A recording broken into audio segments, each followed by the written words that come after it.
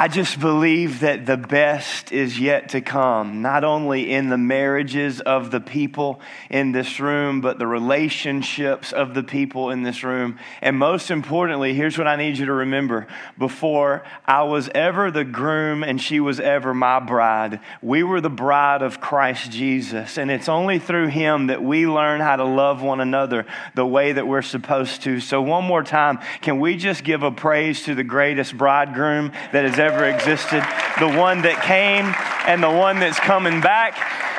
And today, I want to help you be ready for him. I want to help you have your lamp full of oil whenever the bridegroom returns. I want to give you really quick, if you'll notice on the very front of your bulletin, we had to make an adjustment because the community needed to make an adjustment. So we are not going out to the recreational department this afternoon because that parade will have been over 2.5 hours before the time that we had set to go out there, okay? They're actually not getting back until about noon. If you would like to go out there and pick up trash, you're welcome to. Just let us know. We'll hand you some trash bags, but we're not going to skip our second service to go out there and pick up trash. Today we would have loved to have organized, but just didn't feel like we could throw that together. However, the last piece of that is still available. Our Monday and Tuesday outreach downtown where we are selling king cakes and beignets, and my children have already eaten a ton of those. They are worth your time and your money if you want to just drop by and make a donation to student ministry, to missions, purchase a king cake, send all your friends, or actually show up and serve in a time slot. I'm sure that those who have already put in about 50 hours in the last couple of days would love to have you down there. We are in a series, and we will be in this series until the end of this month. We are calling this series, I Will. And now at the end of this series, I'm just giving you a forecast, okay? At the end of this series, a friend of mine, he is actually the cohort advisor. He and his bride are the cohort advisor of the SUM cohort that I connected with and received my master's degree through. His name is Joe Oden. He is an evangelist. He itinerates every week of the year, minus just 1 or 2 to spend some time with his family. He is an evangelist at heart. Some are gifted to be apostles, prophets, evangelists, pastors, and teachers. And then to equip the saints to do the ministry. Joe Oden is an evangelist, and he will be here at the end of this month. He is not a pastor, okay? He is not going to pastor you. He's not going to teach you. He's going to evangelize from this pulpit on Sunday morning for both services and Sunday evening in a special service. But Saturday at lunch, we're going to have an evangelism training. Now, don't let that word scare you, okay? It's really just taking the time. We're going to take the time to learn how to influence other people for the sake of the gospel. And Joe Oden is one of the best, I believe one of the best that I know at this specifically. He's going to teach us how to love our neighbor and have influence with the people that God has put in our lives. We're going to serve you lunch. We will have childcare available that day. That is the 23rd, that Saturday at noon for an evangelism training. And guys, just remember, our men's retreat is next weekend, and we would love to meet you here. We'll put Facebook updates and announcements about when we're meeting here and going there and coming back, and we just love to have you go with us. Make sure you sign up online for that with us. Ephesians chapter 6, not Ephesians, Exodus. Let me try that again. In your Bibles or your iPad or device, wherever you read your Bible, Exodus chapter 6, God makes 4 promises, okay? 4 promises. And instead of reading those 4 promises, I have been reading them. I'm going to show you specifically what those 4 promises are in verses 6 and 7. Now, you can highlight these 4 promises in these verses, and I'm about to show you how the promises in these verses relate to the mission of this church And then we're going to settle into the second one today. We've been spending a lot of time on this first one, going to settle into the second one. And actually for the next couple of months, going to be looking at these last two. So here's what they are. The first promise is that I will bring you out, okay? I will bring you out is the essence of salvation. Okay? That is what God is going to bring you out of your sin. It's nothing that you can do. You can't get out of your sin. You can't save yourself. If you could and if you did, then you would give yourself credit for being able to do it instead of giving God glory for what only He can do. Are you with me? So salvation is something that God purchased, that Jesus paid for, and that is only available in the name of Jesus. That's why we don't believe in Jesus because He made our lives better, because the military could make your life better. AA could make your life better. There's a lot of things that you could get involved with that can make your life better. We don't believe in Jesus because He made my life better. We believe in Jesus because He saved our soul from eternal separation from a God that loved us enough to put a plan in. Oh, I done started out of the gate this morning. Put a plan in at the very beginning that He would see through all the way to the very end. Listen, don't you ever stop being a part of that plan. From the very beginning all the way through to the very end. I will bring you out. I will save you. We call that knowing Jesus. It's the first and utmost priority of this house, to know Jesus. In fact, it's the first and utmost priority of our house. See, we have some core values, or we call them family values. And we've got 7 of them, and we've written them on a sheet. And well, that sheet disappeared. But we have another sheet that we wrote it on. And we teach our children these 7 core values. And the first one is to know Jesus and make Him known. Because if I teach my children 1,000 things, but I miss that one, then I have done nothing but set them up for temporary success and neglected the most important, which is eternal. Number 1 is to know Jesus, to receive salvation, to come out of sin, come out of Egypt. But then there's a second promise. I will free you. We could call this deliverance. We call it finding freedom. Because sometimes being saved from your sin and getting all of your sin out of you doesn't happen simultaneously.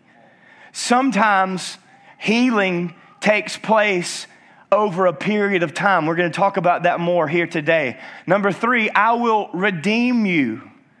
We call this the cup of redemption. Being redeemed, not just saved, not just set free, but repurposed, redeemed. So that we don't just as the church tell you what we're against, but we're able to tell you what we're for. That we don't just tell you what not to do, but we begin to repurpose you into the body of Christ. And we give you not just belief, but reason for the belief and a purpose behind the reason. To redeem you. We call that discover purpose. And then number 4, God says, I will take you as my own. And this actually deserves its own series. So we're going to implement some of this into the Sit With Me series that we will engage in on the way up to Easter. I will take you as my own. This is the cup of fulfillment, or the cup of praise. We call it impacting eternity. Because we believe that everything that you do begins when you become part of the body of Christ.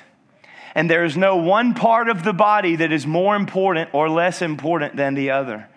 So the simple example, whether you're changing a diaper in the infant room or you're receiving offering or leading prayer.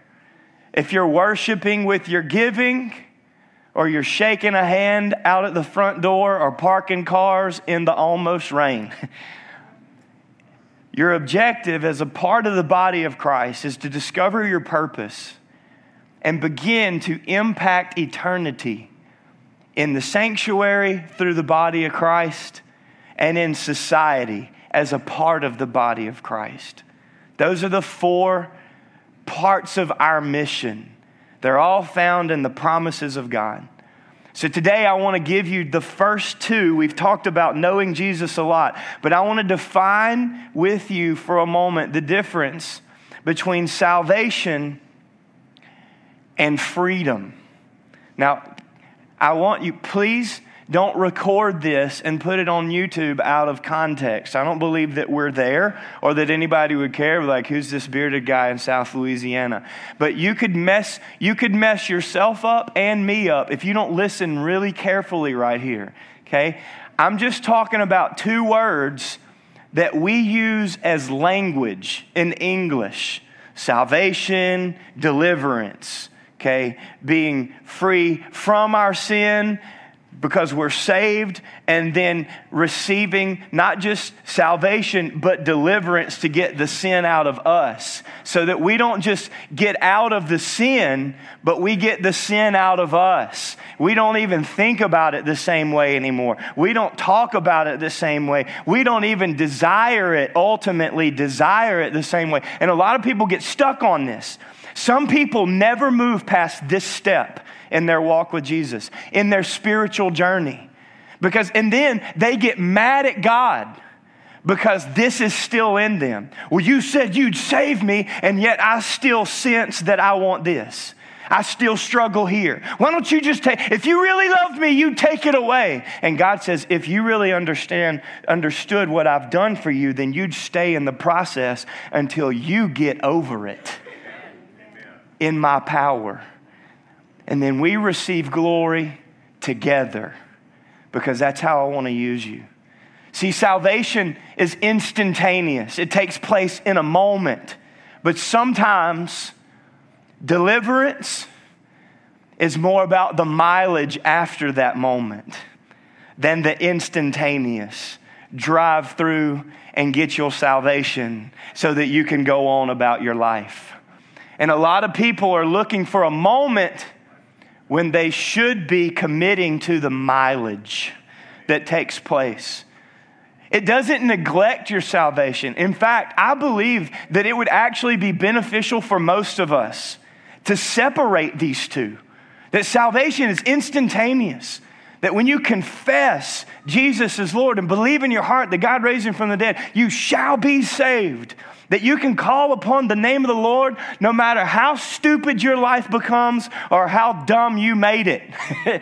That you can call upon the name of the Lord in an instant, and the Bible says he hears you and you are saved. It's instantaneous.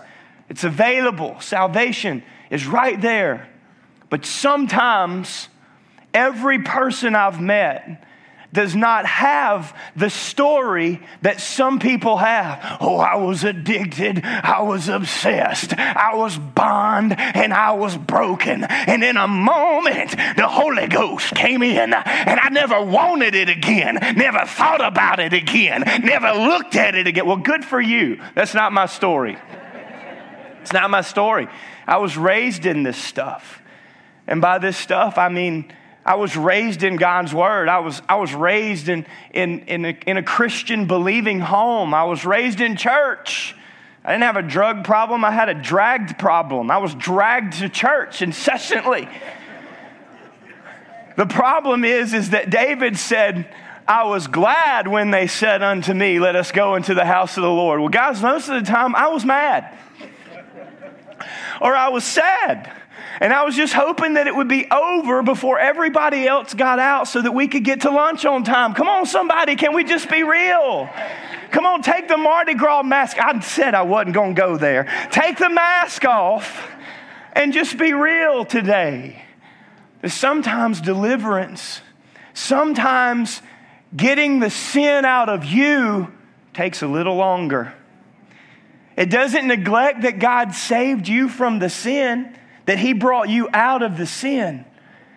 But sometimes being fully free is about the process. See, Ephesians 2:8 says God saved you by his grace. He saved you by his grace. When you believed. When you believed, when you put your faith and your trust in him. Notice that doesn't say when you agreed with Jesus. But when you believed in Jesus, And there's a big difference between agreeing with Jesus and putting your life in him, believing in Jesus. You can't take credit for this. It is a gift from God. Salvation is not a reward for the good things we have done. And I'm reading from the New Living Translation, and some of you can probably see why, because this is very good explanation. Salvation is not a reward for the good things we have done, so none of us can boast about it. For we are God's masterpiece. He has created us anew in Christ Jesus, so we can do the good things He had planned for us in Exodus chapter 6. A long time ago, He's got a plan for you. But He's got to get everything that's not supposed to be out of you so that He can replace it with everything He has for you. So He can redeem you for the purpose of becoming part of His body. So salvation is in a moment. I didn't have to hear me, listen to me. I didn't have to change and then receive salvation. I didn't have to clean myself up so that I could come to church. I didn't have to get everything right so that I could come before God. No. You come to Christ and He delivers you and saves you and then puts you in a process of sanctification so that you're not just made new, but you begin to discover who He created you to be. A moment saved, the mileage delivered.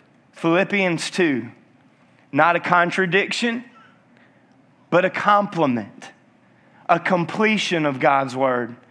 Verse 12 says, so work hard to show the results of your salvation. Work hard to show the results of your salvation. I don't know about you. I'm a guy of results. It's just how I'm hardwired. If I don't see the results, I'm going to do something different. And in fact, and I think this has rubbed off on my wife, because she's made a statement about my current workout regimen that she noticed a difference formerly. See, formerly, and some of you will like this story, and I can't go too far because she knew playing baseball in college, I never stopped working out and never stopped lifting weights. And she had some children, so I gained some courtesy weight with her. The problem is she lost it and I kept it. That was the issue. But she knew that I went back to the gym and I started lifting weights and I was working out. Like, she knew I was not coming home for lunch because I was going to the gym. This was in Chandler, Texas. And I was going consistently. And I would even tell her, things that she didn't care about, because I lifted this much today and I've gotten this much stronger and I gained this much weight. And then one day I was walking down the hall and I just had a pair of shorts on. It was summer, or probably in the middle of winter, but I was hot because it's on 85 degrees in my house. But anyways, I was walking and I had shorts on and she kind of looked at me and I was like, what are you looking at? What is going, something wrong? And she said, knowing that I had been working out consistently for a long time, she said, baby, are you doing abs?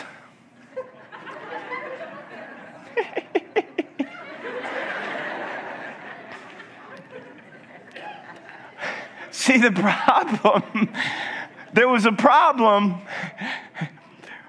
What I said I was doing didn't have the results of what I said I was doing. Apparently, you're supposed to mix in some cardio on occasion. I don't know. Put one foot in front of the other and burn some fat off every now and then. And you don't just get to eat whatever you want to because you lift weights for an hour a few times a week. I don't know. Something like that. Listen, the church has this problem. Didn't you say you're going to church? Didn't you say didn't you start serving? Weren't you at that Momentum conference? Were you one of the tongue talkers? You one of the ones I see raising your hands and shouting and dancing and praising. Do you work out abs? I mean, what's wrong? because what I'm seeing doesn't line up with what you're saying. There's a disconnect in the results. And the problem is that we know we're supposed to trust Jesus for our salvation, but we don't understand that our responsibility just began whenever we received salvation. So we do not receive deliverance because we ignore our own responsibility. We received in Jesus' name and we remain in Christ. So work out hard to show the results of your salvation. He's not going to do it all for me. I've got to take responsibility. Just as I did for needing to receive, now I have to take responsibility to remain. What does that responsibility look like? Obeying God with deep reverence and fear. Because listen, verse 13 of Philippians 2, God is working in you. He's working in you. He's just not going to do all of it for you. God is working in you. To do what? He's working to do two things. That's a baseball two, by the way, because you got to show it from the outfield so they don't see it as one. Anyways, all right. So he's doing two things. Number one, he's working in you to give you the right desires. That's a working progress. That you become like him, and the things that you used to desire, you begin to despise because you begin to desire the things that he's putting in you. He's working in you to give you the desires. And number two, to give you the power to do what pleases him. Well, you don't have to please God. Well, then he's not working in you. If it's not my objective to please my Heavenly Father, then I probably need to evaluate the relationship that I say I have with him. Because he's supposed to be doing two things. God is working. He's working. He is imparting an eternal effort into my weakness. But he's working. And there should be a result. There should be a significantly new desire and operation in what pleases God. It's no longer just the moment of salvation, it's the process. And listen, hear me. This, for most of us, will take our entire lives. So let me just right here where you are today. If you stop coming to services, if you unplug from the body of Christ, if you don't learn how to worship, if you stop following Jesus, you will end up worse than you were before you ever came to him in the first place. So, don't stop. Don't stop. Just stay. If you received Christ, stay in him. Because he's willing to work with you and in you for the rest of your life. Remaining and being delivered. Hear me. Salvation requires a moment. But remaining and being delivered is going to require some mileage on your part. But guess what? We get to do it together. And the work is still being done by God. It's going to take some effort. It may take my entire life, but it will be worth it. Because listen to me, friend, you weren't created for this. That's why I say it's not a better life that we're after. It's a transformed life that we are living, that we can stare into the face of evil, darkness, and hell itself and say, but God is working in me. I'm his masterpiece, created in Christ Jesus for good works. Even though I might not look like it right now, I know it don't look like I've been working abs, but baby, I got a plan. I'm going to stay the course. I'm going to keep going. I'm going to be honest and open. I'm going to share my secrets. I'm going to become, connect, serve, impact eternity, grow in groups, and grow closer to God together all at the same time because I've seen what he's done before. There's got to be more than this available. Man, well, that's great news, right? but it's still frustrating. Why is it like this? Why? Why can't I just get saved and be saved? Like, why can't I just receive salvation on July 7th in 1990, whatever year it was, when I was 7 years old, and I meant it with all my heart, and I was baptized, and I got a plaque and a thing I can't find, but I know I have one somewhere, and then I just stopped lying. And then when I was 11, when I saw that thing on that screen that I shouldn't have seen, why didn't I just look away? I mean, I was saved at 7. Why did I become more like my dad than Jesus by the time I was 19? Come on, help me somebody. I don't know. Why is it like this? If I've received Christ, why is it like this? And I get it, it's frustrating. But let me give you a little bit of an answer today. Because you're not just created spirit. You are created body, soul, and spirit. And just because you're saved from your sin doesn't mean that your body goes away. Just because you're out of Egypt doesn't mean that Egypt is out of you. For some reason, you're going to still desire some onion at some point.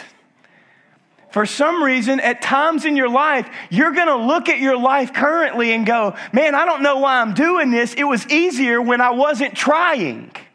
But that's slavery. The body is the physical. Just leave that up there for a little bit. The body is the physical. It's the flesh. The soul is the emotions, the feelings, the desires. You can see that in Psalm chapter 42. David is writing about the soul. And the spirit is our knowing. You can see that in 1 Corinthians chapter 2. The knowing.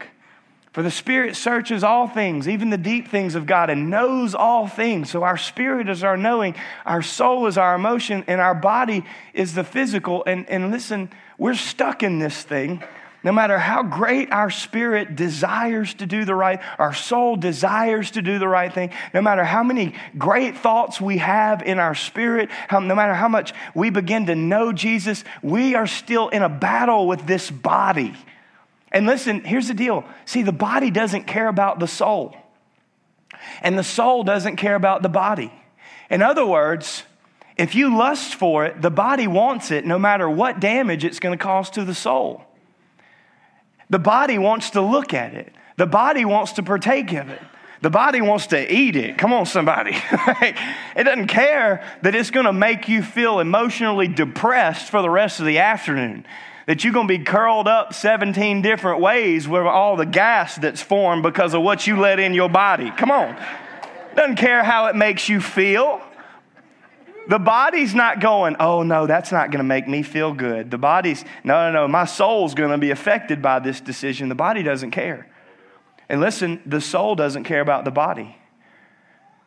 Which is why somebody can commit suicide and not understand how detrimental and eternal it's going to be to their body. See, the soul will say, you're depressed. You're anxious. It's not worth it anymore. You feel this way. You should end this relationship. You should get out of this marriage. You deserve better. They don't love you anymore. Not knowing that you are crucifying your body along with Jesus, but not in the right way. Because the soul doesn't care about the body. And the body doesn't care about the soul. And when you begin to make decisions based on the soul and the body, ultimately, you enter in or continue on the path to ultimate destruction of even your spirit. See, letting the body lead the way is like letting children rule your household. It's like placing children in charge. If my child wakes up in a really good mood, it's going to be a good morning. If not, not so much. If they're not feeling the way that they're supposed to feel, then they're going to make decisions that they're not supposed to make. Putting the body at the front, you may change your clothes 17 times and fight with people you're not supposed to about things that you shouldn't fight about. Putting the body in the front will cause you to think and fantasize and possibly even be concerned about things that aren't even going to matter in 10 minutes. putting the Spirit back in charge aligns your knowing with God's knowing. And it keeps you in the place that you're supposed to be. So the spiritual journey that we are on to know Jesus and find freedom, discover purpose, and impact eternity, the spiritual journey that we're on is really just a journey to make our spirit so strong that our body and our soul are not in charge anymore. That the Spirit is not just willing, it's strength in Jesus' name. That the Spirit is not just a part of our threefold makeup in accordance with 1 Thessalonians, but the Spirit is in charge. The Spirit is making the decisions, and the soul and the body succumb to the Spirit, not the Spirit succumbing and continuing to succumb to the body and the soul over and over again. See, the Spirit is saved, but we're still stuck with these other two. When you receive salvation, it's the Spirit of God, and you're saved. But you still got to live this life with your own feelings, your own thoughts, your own emotions, your own desires, and this body, which sometimes just doesn't line up with what God wants for you. So I told you why it was like this. The next question is, what do we do about it? What do we do about it? Let me give you an acronym, then I'm going to give you some points, and I'm only going to go over 2 of these points today. We're going to come back to these next week. But the acronym is that Jesus came that we may have life and have it in abundance. So life could, just as an acronym, be living in freedom every day.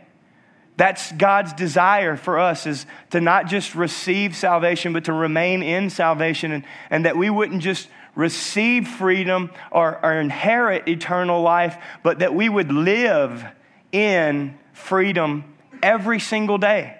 That's God's desire for us.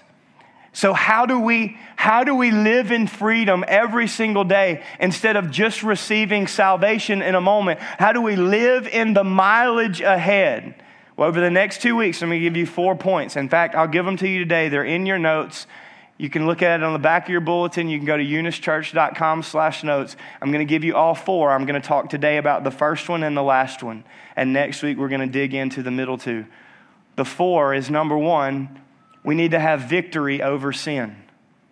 We need to have victory over sin. Number 2, we need to find healing from our wounds. We need to find victory over sin. We need to find healing from our wounds. And let me just put this on your radar and come back to it next week. But we're going to define sin as something that we do to ourselves. And I actually get this from Hebrews chapter 12, 1 and 2, where Paul says, cast off the weight and the sin that so easily entangles. See, weight is something that somebody else throws on you, and sin is something that you entangle yourself in. Okay, so we need to find freedom or victory over sin and the things that we keep doing to ourselves. We're going to talk about that in just a minute. But we also need to find healing from the wounds of the weights that other people threw on us that we didn't want. Because God is interested in our anointing, not in our anger. We're going to come back to that next week. Number 3, we need to find authority over the enemy. And we've talked about this before, but we really need to dig in a little bit more. And this is where we'll end today, is we need to evaluate our relationships. We need to evaluate our relationships. Let's go back to victory over sin. You remember I was showing you that I've had this journey and this battle, even though I was raised in this stuff. You can turn in Romans chapter 7, and you can see that the almighty Apostle Paul, not the big A almighty, but the like little temporary A almighty Apostle Paul, he had this same struggle. In fact, he wrote about it in Romans chapter 7 and verse 21. He said, I have discovered this principle of life, that when I want to do what is right, I inevitably do what is wrong. I love God's law, with all my heart. Like, I really want to do what is right. I love God's law with all my heart. But there's another power within me that is at war with my mind. There's another power within me that's at war with my knowing, my spirit. There's a power within me. There's a war inside of me. Even though I love God's law, I love God's will, I really want to do the right thing. I'm saved. I know what I'm supposed to do. I'm just having a hard time doing it. And so the power that I'm fighting against ends up making me a slave to the sin that is still within me. Even though I'm saved, I'm an apostle, and I'm writing to the church in Romans. If I'm not careful, there's this power inside of me that still makes me a slave to the sin that is still within me. I see some of you rubbing your arms because you're cold, and I'm rolling up my sleeves because I'm sweating. I'm sorry, you're meeting me in the middle today. Bring a blanket, bless you. The power makes me a slave to the sin that is still within me. Watch this. Listen, can you hear the anxiety, the angst in Paul? Paul says, "Oh, what a miserable person I am. Oh, I was just fine on my high horse. I was really good as a leader of the Jewish people and nation. I was doing okay without all of this. I just want to go back to what I was before, because this is way too hard." And then people do it. People go back and they live their lives and wonder why. Wonder why. Paul says, "Oh, what a miserable person who will free me from this life that is dominated by sin and death?" Aren't you glad that Paul didn't end the chapter right there? Aren't we glad that he didn't close his book and lay down on his prison floor and cry himself to sleep? No, look at the next verse. Verse 25, thank God. Thank God. The answer is in Jesus Christ our Lord. I may struggle with this, but I'm not going to succumb to it. It may be something that I'm still stuck in at times, but just because I have a moment of being stuck in something doesn't mean that I have to let it rule me or that I'm going to stay in it. Thank God that the answer is found in my Lord and Savior, Jesus Christ. The same one that saved me is going to set me free. I don't have to stay stuck, and I certainly don't have to go back to Egypt. The answer is in Jesus Christ. So you see how it is in my mind. I really want to obey God's law, but because of my sinful nature, I'm a slave to sin. And then the chapter ends. But I want you to understand that Paul didn't end the chapter. We ended the chapter. Because the very next verse, and you don't have to go to it yet, but the very next verse continues talking about Jesus. Because the answer is not more effort by you.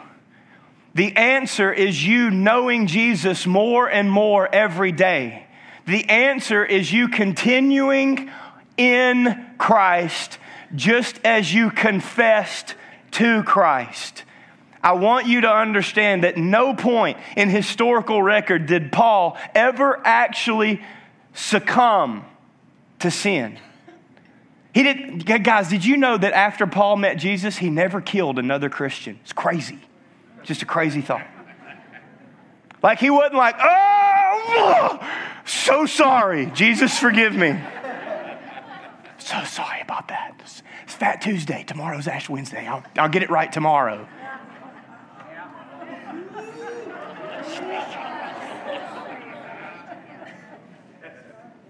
I told my baby girl, I said, "Baby, listen, we don't have a problem with Mardi Gras. And we don't have a problem with people that participate or celebrate, whatever. What I have a problem with is doing things you know you're not supposed to do and calling it a celebration. I have an issue with that. Listen to me. God did not send his only begotten Son so that you could stay in your sin. Jesus didn't carry the cross up Golgotha and ask God why he forsook him. Offer forgiveness, stay on that cross and declare it is finished so that you could stay stuck. He didn't lay his body in that grave for 3 days so that you could stay dead. So that you could struggle and succumb over and over again to the same old sin. No, friend. See, his life was perfect enough.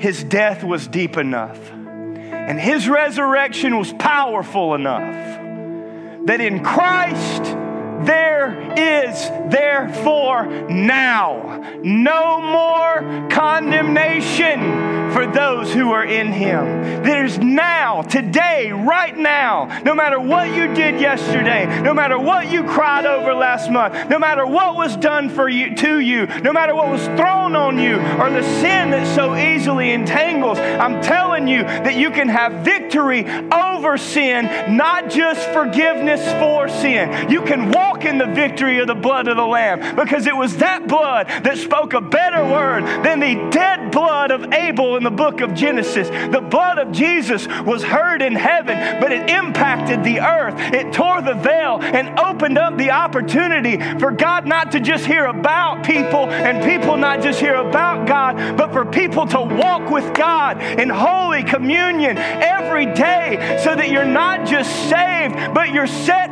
free and you stay that way. That's who he is. Now go to Romans 8, 1 and 2. So now, verse 1, Romans 8. So now, because you discovered the answer in verse 25, remember the answer to my struggle, the answer to my sin, the answer to me having desires that I don't want to have, the answer to me having thoughts that I wish I wouldn't think. Come on. Is that now there is no condemnation for those who belong to Christ Jesus. And because you belong to him, the power of the life-giving Spirit, the one that's supposed to be leading your life, has freed you. The promise. There's the promise. Do you know why so many Christians stay bound? Because we're not willing to face condemnation. See, we would rather conceal it. Be angry at people that wear masks when we wear too many of our own. Because we don't understand that when you connect to a group of people and you begin to be open and honest and you share your secret, there is no condemnation for those who are in Christ Jesus. And if the people in that circle understood the salvation and deliverance of Jesus that he wants for you and them, then there would be no condemnation in that group. But the problem is that the church is the only army in the world that is perfectly satisfied with killing their wounded instead of restoring them in mercy and meekness. It's time we shift that. That if we say we believe in Christ, then we provide a place for people to be saved and have a moment. But we also provide a place for them to remain in Christ and have some mileage. Because you belong to him, the power of the life-giving Spirit has freed you from the power of sin that leads to death. Aren't you glad that Paul didn't stop with Romans chapter 7? Well, even Paul struggled with sin, brother. Even Paul said he doesn't do what he wants to do and he wants to do what he doesn't do. You should know your Bible. Well, I do know my Bible. The problem is I just don't stop reading whenever I see something that satisfies my flesh. I kept reading. And I know that the answer is still in Jesus, because there's still no condemnation. The answer is still there. And the power of the life-giving Spirit frees me from the power of the sin that I was just talking about struggling with. So in verse 5, those who are dominated by the sinful nature think about sinful things. But those who are controlled by the Holy Spirit,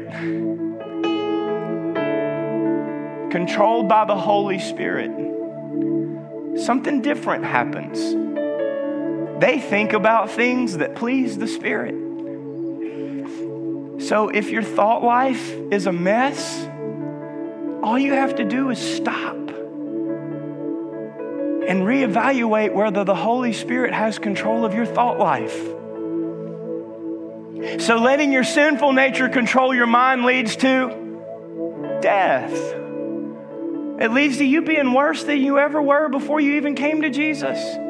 But good news, letting the Spirit control your mind leads to life and peace. Don't we want life? Man, what if we just relive the rest of our life, even when we're being beaten by the world, as Paul was? We're still able to write, hey, look, I know it looks bad on the outside. Like, this don't look good. Maybe I should have done some more abs. I don't know. I know this don't look great.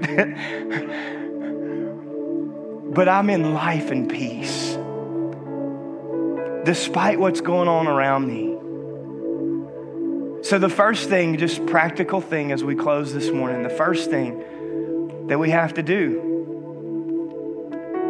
did you know you weren't created to be alone? You weren't created to be alone. And you can confess to Jesus and He will forgive. But some of you need to stop being satisfied with just confessing things in secret to Jesus when you really should be sharing them with other people. Because you have no consequence. You just keep going back to Jesus about the same thing. You could have some accountability and actually overcome, because iron still sharpens iron, and confessing sin one to another and praying one for another will actually help you be healed. So the second thing, besides just getting out of that condemnation and sharing your secrets and just being honest, guys, take the mask off. Take it off. Be honest. Be open. There is therefore now no condemnation. And I want to live a life that pleases God. I got to give you this quickly. I had this teenager. I had yelled at him. I don't know if you've ever been around teenagers. They cause you to do things. I know what I want to do, but I don't do it, and I don't want to do what I want to do. So anyways, this teenager, we had a moment, and I yelled at him, and I was furious, and it was justified. And by the way, I was in authority, but I heard him, and he left. Not our student ministry, but at the time, that team that we were a part of. He didn't want to be. I had to leave. He left, and it was a big ordeal. And I saw him later on in the gym, and he said, "You're a fake. You're a fraud.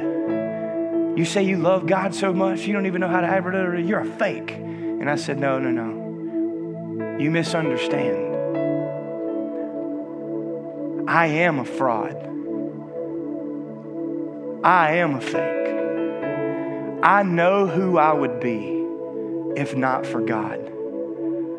And I spend every day not just receiving salvation, but working, trying, striving with the Holy Spirit to be somebody that I know I'm not. I'm sorry. That instant, our relationship began restoration.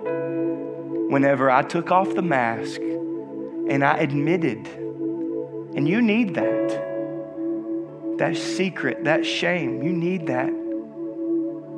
But number 4, and we're going to come back to this last week, we need to evaluate our relationships. I gave you the 3. We're going to talk about the middle 2 next week. We need to evaluate our relationships because you weren't created to be alone. Let me give you a little power phrase in 3 scriptures. Your associations Your associations can determine your anointing. In other words, this simply put, you've heard this cliche, you show me your friends and I'll show you your future. Because your associations can affect your anointing. We grow in groups. Remember, you receive forgiveness in Christ. I actually believe we receive healing in groups. That's why we have small groups. That's why we focus on them. It's not just because it's a really good church growth idea. I believe it's a biblical mandate. Let me show you. Watch. Proverbs 28, verse 13. People who conceal their sins will not prosper. It's pretty clear. You conceal your sin, you will not prosper, but if they confess and turn from them, they will receive mercy. They will receive mercy. Your sin will find you out. There is no thing hidden which shall not be revealed. You may as well confess it so that you can begin the process of freedom. 1 John 1:9, if we confess our sins to Him, He's faithful and just to forgive. No one else forgives sin but Jesus. I just need to make sure that we understand and make that very clear at this church, in this house. It doesn't mean that you can't come here if you don't believe that, but I'm telling you, there is no place in God's Word where there's any other name by which a man shall be saved except for Jesus. He's the one that forgives.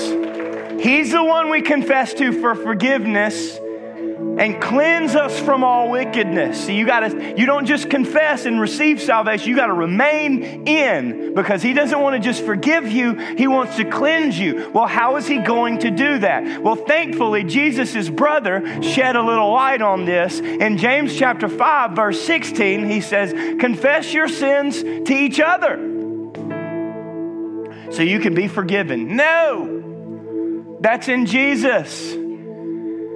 Pray for each other. Why? Because you need to be healed. You need to be healed. Because God is more interested in your anointing than your anger. You need to be healed. You need to be set free. For the earnest prayer of a righteous person has great power and produces wonderful. That's what we're looking for, right? Oh, I'm saved. Blank. Sorry, Pastor. I mean, sorry to me. I'm not the Holy Spirit. You're not going to stand before me. I'm saved. I look like everybody else, talk like everybody else, think like everybody else, act like everybody else. The results say something different. Well, it may not be because you haven't asked for forgiveness to God lately. It may be because you're still trying to wear a mask instead of just being honest and open and growing in a group or with a group of people that want to love you and help you. Jesus makes us righteous, but people like Him help keep us righteous.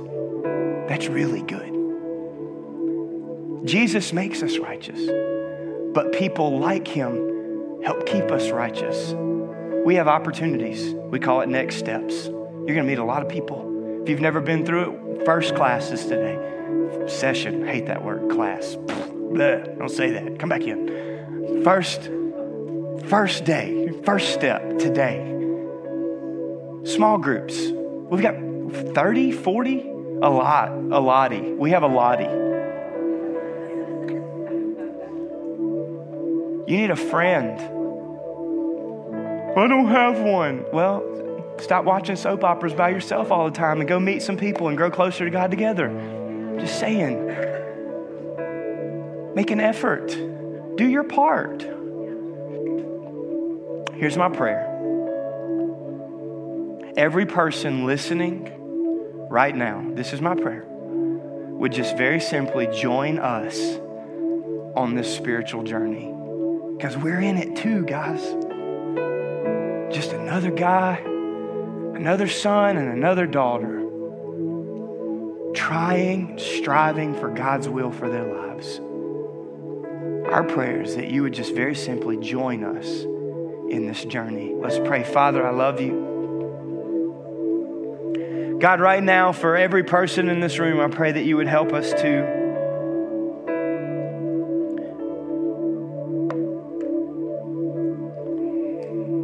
just take a minute and evaluate. Am I connected to the people that I'm supposed to be connected to? Do I surround myself with people that are helping me along in this journey? Along, not alone in this journey? Do I know you? Am I even getting to know you better? Or am I just going through the motions? Did I have a moment where I'm committed to the mileage, or did I just have a moment and then start going through the motions and hope for the best? Kind of show up every now and then, and God, help me to see where I am. For every person right now who believes in Jesus, who believes in his confidence in their salvation, and I want you to be. I want you to consider every relationship in your life. Now, the ones that you're in covenant with, the relationship with your spouse, you can't get out of that one. But there are some that you could create, that you need some help and you need some honesty. Some of you need to be honest with the people that are closest to you, as we've tried to be honest today. Consider your relationships and whether they're a place that you can declare and be honest and there's no condemnation, or if for a season, maybe you need to separate yourself from some of those relationships. I can tell you this, if that relationship is in sin, it can't be sanctified. If it's impure, it can't have the intimacy that God wants it to have. So you need to come to Christ and repent of that thing. But some of you need to quit trying to do this thing alone. Reach out to somebody and be open and honest. And it's probably not going to be a staff member of this church. Probably somebody else that God shows you and puts in your life. We'll do our best. But there's a lot of great people in this community, in this church, that you can be honest and open with. And you need to begin to do that. Here's the last thing, with every head bowed, every eye closed. Some of you at some point in